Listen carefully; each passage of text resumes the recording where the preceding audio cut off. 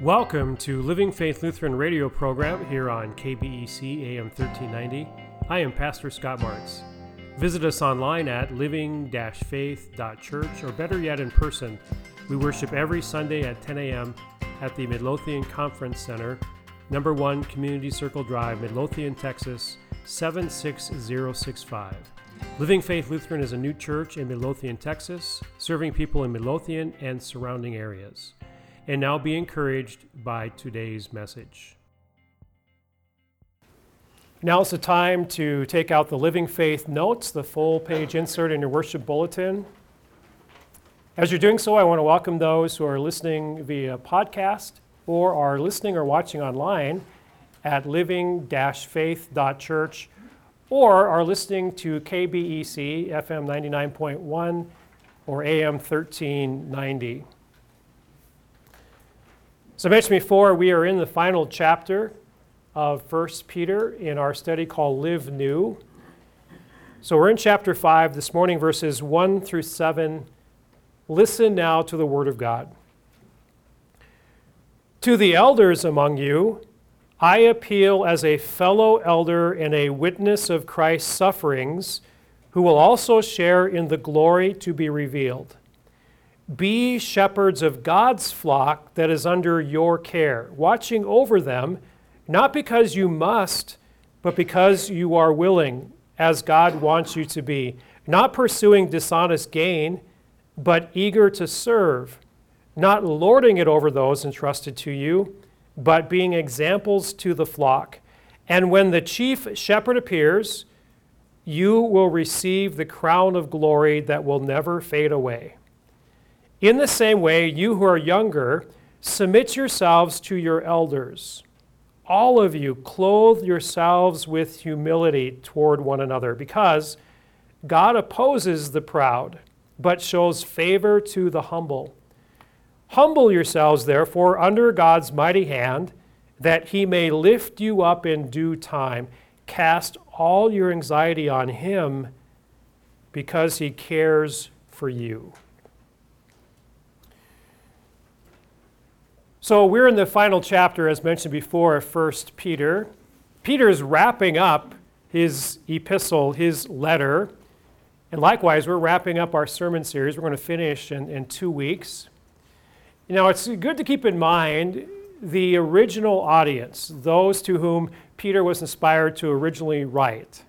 And we know that he's writing to Christians who are being persecuted, who are now being scattered throughout the regions of Galatia, Pontus, Cappadocia, and Bithynia. These are vast areas of land which are in modern-day Turkey.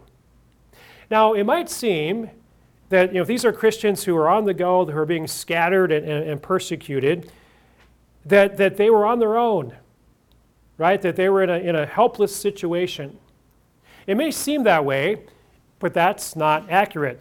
Even though they're being persecuted and scattered, God still had a safety net for them, as God has a safety net for us as well.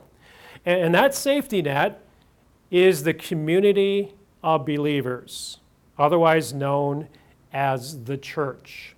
So today, in these first 7 verses of chapter 5, we are going to look at the unique structure of the Christian community, and we're going to break that down. And then we're going to look at its special strength. And it's a strength that lasts to this very day. First of all, the unique structure of the Christian community. It begins with the flock. Verses 2 and 3, even though Peter is writing to the pastors, we're going to get to that in a second. Verse 2, be shepherds of God's flock that is under your care. Verse 3, not lording over those entrusted to you, but being examples to the flock. Now, we're used to that. We're used to being referred to as a flock, but it is kind of interesting, isn't it? What gathering of people are referred to as a flock? A flock is unique to a flock of birds, but also a flock of sheep. And of all the things that God could describe us as far as animals are concerned, God says that the Christian, the believer, is most like a sheep. God could have said, that we're sleek and we're like a cougar or a bear or something like that. No.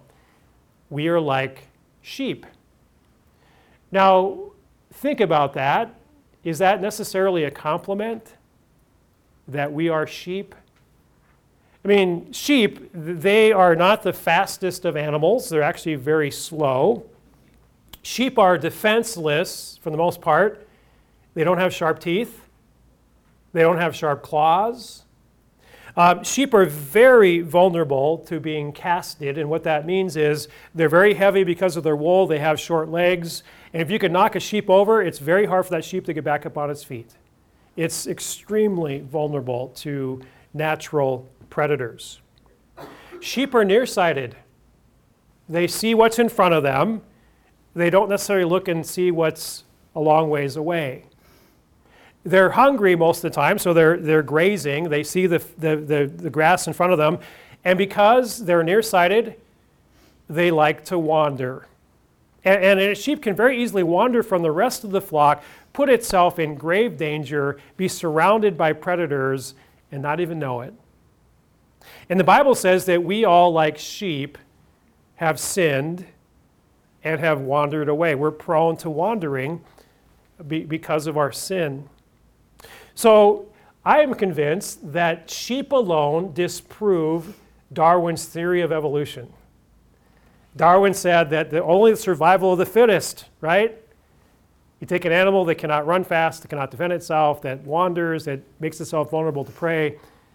That doesn't match survival of the fittest. There are some positive characteristics, though, for sheep. They do produce wool, right, in the real world, which is a very good product. Sheep also are cute and cuddly. Think of lambs. But the quality about a sheep that perhaps is the most complimentary is that sheep have good ears. They listen well. A sheep can distinguish between human voices. Shepherds, the sheep know their shepherd. And if somebody who's not their shepherd speaks to them, they're fearful of that. They know their shepherd. I'm kind of jumping ahead of myself, but Jesus says, my sheep listen to my voice. They know me. They follow me. So God refers to us again as sheep, and we are his flock. Living Faith Lutheran, you're part of the flock of God. We need each other. We really do. Sheep are meant to flock together. If we're by ourselves, again, we are putting ourselves in a vulnerable situation.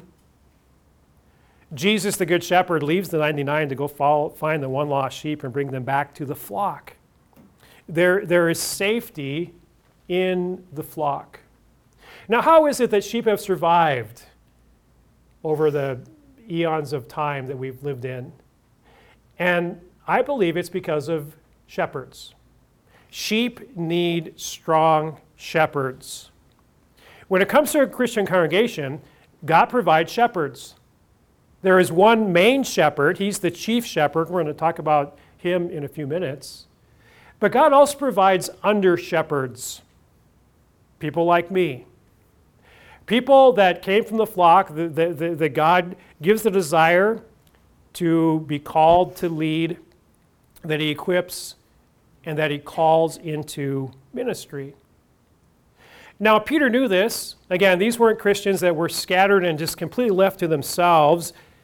They were still being gathered. They were still being led. And Peter addresses the pastors of these Christian communities. Now, he refers to them in three different ways, and I'm going to point this out to you. So in verse 1, it says, "To the elders among you, I appeal as a fellow elder and a witness of Christ's sufferings, and who also share in the glory to be revealed." You might say, well, he's talking about elders, right? And we have elders in our congregation, and we do. But the word elder here, in context, it's talking about one who has been called to lead a flock of believers. And the Greek word that's translated elder is presbyteros. presbyteros. We get Presbyterian from that, right? It comes from this Greek word. Literally, a presbyteros is a person who is called to lead a flock. Leadership is necessary. Called to lead a flock. Now, he also refers to the same group as shepherds. And he says, verse 2, be shepherds of God's flock that it's under your care. The Greek word for shepherd here is poimaino. And it means one who is called to feed a flock. So, again, presbyteros, called to lead, and a shepherd, or poimaino, one who is called to feed. And shepherds in the real world, they would either lead sheep to a place that they could graze and be fed, or they would provide through storehouses the grasses for the sheep to eat. So they're constantly feeding the flock. Thirdly, Peter refers to those same group of people, and they're called to watch over. Again, verse 2, be shepherds of God's flocks under care, watching over them. The Greek word is episkopos, right? And we get Episcopalian from that word. Episkopos literally means a person who's called to oversee or to keep a flock. All three of these point to who we refer to as pastors. And it's very special to me as I was going through the text that Peter, he identifies with these men who are called to lead and to shepherd these community of believers. Peter says this, to the elders among you, I appeal to you as a fellow elder and witness of Christ's suffering. Fellow elder, fellow pastor. Reminds me of Peter's own life experience. He was called to be a disciple, right, a student of Jesus, and like the other 12, was with Jesus for the most part 24/7 for 3.5 years. But those disciples were ultimately called to be pastors of Christians and believers. Peter disowned Jesus 3 times, as you know, the evening that Jesus was betrayed. And that was a very serious sin for Peter to say, I don't know him. I'm not identifying with him. After Jesus died and after he rose again, Jesus appeared, one of his appearances was along the shore of the Sea of Galilee. He had breakfast with his disciples, and then he has alone time with Peter. Again, the last time that they were alone, a conversation, or at least a context, Peter was denying him. And Jesus said to Peter, he asked my question, do you love me? And Peter answered, yes, I love you. You remember what Jesus said to Peter? He said, feed my lambs, right? A lamb, a baby sheep. He asked him a second time, Peter, do you love me? And Jesus uses a different word for love, but still, Peter's like, well, yes, I love you. And then Jesus said, take care of my sheep, right? That's the role of a pastor, to feed and take care of. And then Jesus asked him a third time, do you love me? And Peter was hurt. Lord, you've asked me 2 other times, now a third time. Yes, I love you. You know all things. You're God. And then Jesus said, feed my sheep. What was Jesus doing? He was saying, Peter, yeah, you blew it. You sinned big time. You're forgiven in me. And I'm still going to use you in ministry. You are a pastor. So Peter could have said to the pastors that are out there, these community of believers that are Christians being persecuted, I'm Peter, I'm one of the original 12. I'm one of the gates of the New Jerusalem are named after. Listen to me. He doesn't say that. He says, I am Peter, a fellow elder, a fellow pastor. So in essence, a pastor's job is threefold. It is to lead, it is to feed, and it is to watch over or keep a gathering of Christians. Quite interesting, it was about a month ago that our sister in the faith, Susie Patchke, was called to heaven. And the funeral director, and this is very typical of Christian funerals, that at the end of the service, he asked the pastor to go in front of the casket. Why is that? It's tradition because my job is that until Christ returns, the chief shepherd, or until a believer goes home to heaven, my job is to faithfully lead, keep, and feed. By the way, the funeral director asked me to lead the hearse to the graveside. I had to decline because everyone would have gotten lost because I didn't know where it was located. Now, Peter goes on to cover some other things about the under-shepherds, the flock, excuse me. The second point is the under-shepherd. He tells them what they are not to do, and then makes it positive what they are to do. So verse 2, be shepherds of God's flock that is under your care, watching over them, not because you must, but because you are willing. That's an important point. It's important for a pastor to be willing, to want to be a pastor, not because you must. I first came across this at Northwestern College. I had no intention of becoming a pastor, and I was going a different career path, but God changed my mind. I pursued becoming a pastor. Went to a place called Northwestern College, and I assumed everyone there would be like me. They were there because they want to pursue this thing of becoming a pastor eventually. But I found out that there were some there that were very unhappy. These were young men who simply did not want to be there.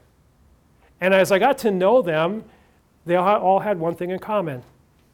Either their dad was a pastor, or their grandpa was a pastor, or their great-grandpa was a pastor, or all of the above. And it was just expected, you are going to become a pastor. And the problem is, they didn't want to. And it was difficult for them. Eventually, my heart went out to them. I'm like, you're being forced to. This has got to be something you want to do. So Peter, again, talks about that, not because you have to, but because you want to. Goes on to say, not pursuing dishonest gain, but eager to serve. Not pursuing dishonest gain. You might say, well, why would that be a part of ministry? Satan will use anything.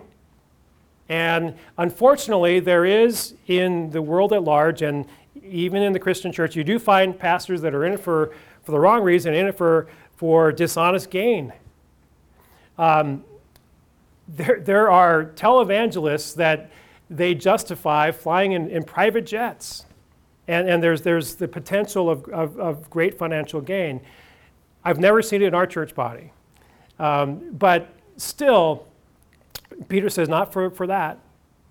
Sometimes we come across this in the foreign mission fields, where we have missionaries in a foreign mission, and the funding that's there, and then in a country where there's not much money or income, and they say, oh, this guy makes a good living, and they want to become a pastor for financial gain. No, not for that, but rather, but because you want to are eager to serve. Thirdly, verse 3, not lording it over those entrusted to you, but being examples of the flock.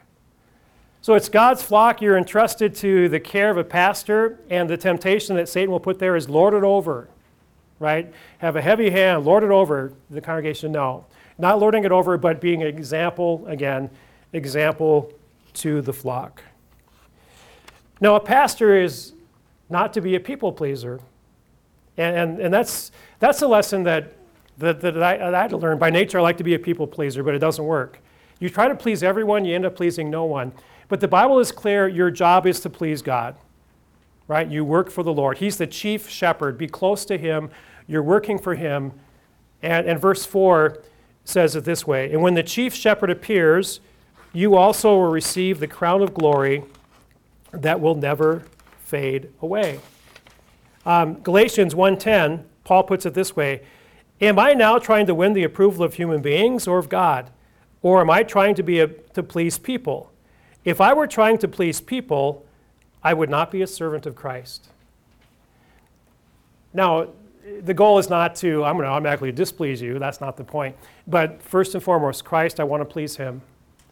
My goal every day is, as a child of God, but also as a pastor, is to go to bed with a clear conscience that things I've done wrong, I've confessed to my Lord, and that Jesus, I'm a pastor, is totally a privilege, and I'm here to serve you and to please him because that's, again, what the scriptures teach. Now, my ministry will be judged. Every pastor's ministry will be judged. James puts it this way, not many of you should become teachers. The context is pastor-teacher, my fellow believers, because you know that we who teach will be judged more strictly. Again, God holds me accountable. Paul puts it this way in 1 Corinthians 3, 10 through 15. By the grace God has given me, I laid a foundation as a wise builder, and someone else is building on it. But each one should build with care, for no one can lay any foundation other than the one that has already been laid, which is Jesus Christ. If anyone builds on this foundation using gold, silver, costly stones, wood, hay, or straw, their work will be shown for what it is, because the day will bring it to light. It will be revealed with fire, and the fire will test the quality of each person's work. If what has been built survives, the builder will receive a reward. If it's burned up, the builder will suffer loss, but yet he will be saved, even though only as one escaping through the flames. So, again, each builder build on Christ. If you build on other things, they're not going to last. God, in the end, God knows. And the quality of it's building heavenly treasure, relationships in Christ, things that will last the test of time and when Christ returns. Now, this is my 25th year in ministry. The time has really flown. And I will say a few things here that it's a privilege. No pastor should take being a pastor for granted. Likewise, no under-pastor is irreplaceable. Only Jesus is irreplaceable. I am replaceable. That's the way it is. I am an under-shepherd. Now, it's vital that every pastor stays strong in the Lord. And I give you my word. I'm staying strong in the Lord, in His Word, on a regular basis, studying Scripture, being into the Word, being fed with the Word of God. And also, you have my word that I'm communicating with God on a regular basis through prayer. A pastor absolutely has to do this. Otherwise, again, how can he lead, feed, and keep the flock of God that's under his care? Now, if my job is to feed, lead, and keep, again, you have to ask, am I doing that job? I hope you feel fed with God's word as you come to worship. Now, we're a mission congregation. There are some things that we don't have in place yet. I do feel that a weakness is God's word Bible study throughout the week. I'm asking you to do it on your own. I know that I do on my own. But some weaknesses are, as we go forward, more Bible studies are necessary through the week or on Sunday morning. And those are things that I am aware of. Let's move on to the third part of this unique structure, the chief shepherd. And this is what's so vitally important, what makes it so unique. We don't see Jesus. We believe him. We accept that he's there, that he's at the right hand of God the Father, that he's among us, that I'm accountable to him, you're accountable to him. He knows everything that's going on, that as I do my job and lead, keep, and feed, ultimately that's Jesus, that he's working through his body to lead, feed, and keep us. He's the chief shepherd, verse 4. And when the chief shepherd appears, you also receive a crown of glory that will never fade away. The poimen is shepherd. This is the archi-poimen, the chief shepherd. It's Jesus who is the good shepherd, Jesus alone, who laid his life down for the sheep, for the entire world, to give us everlasting life.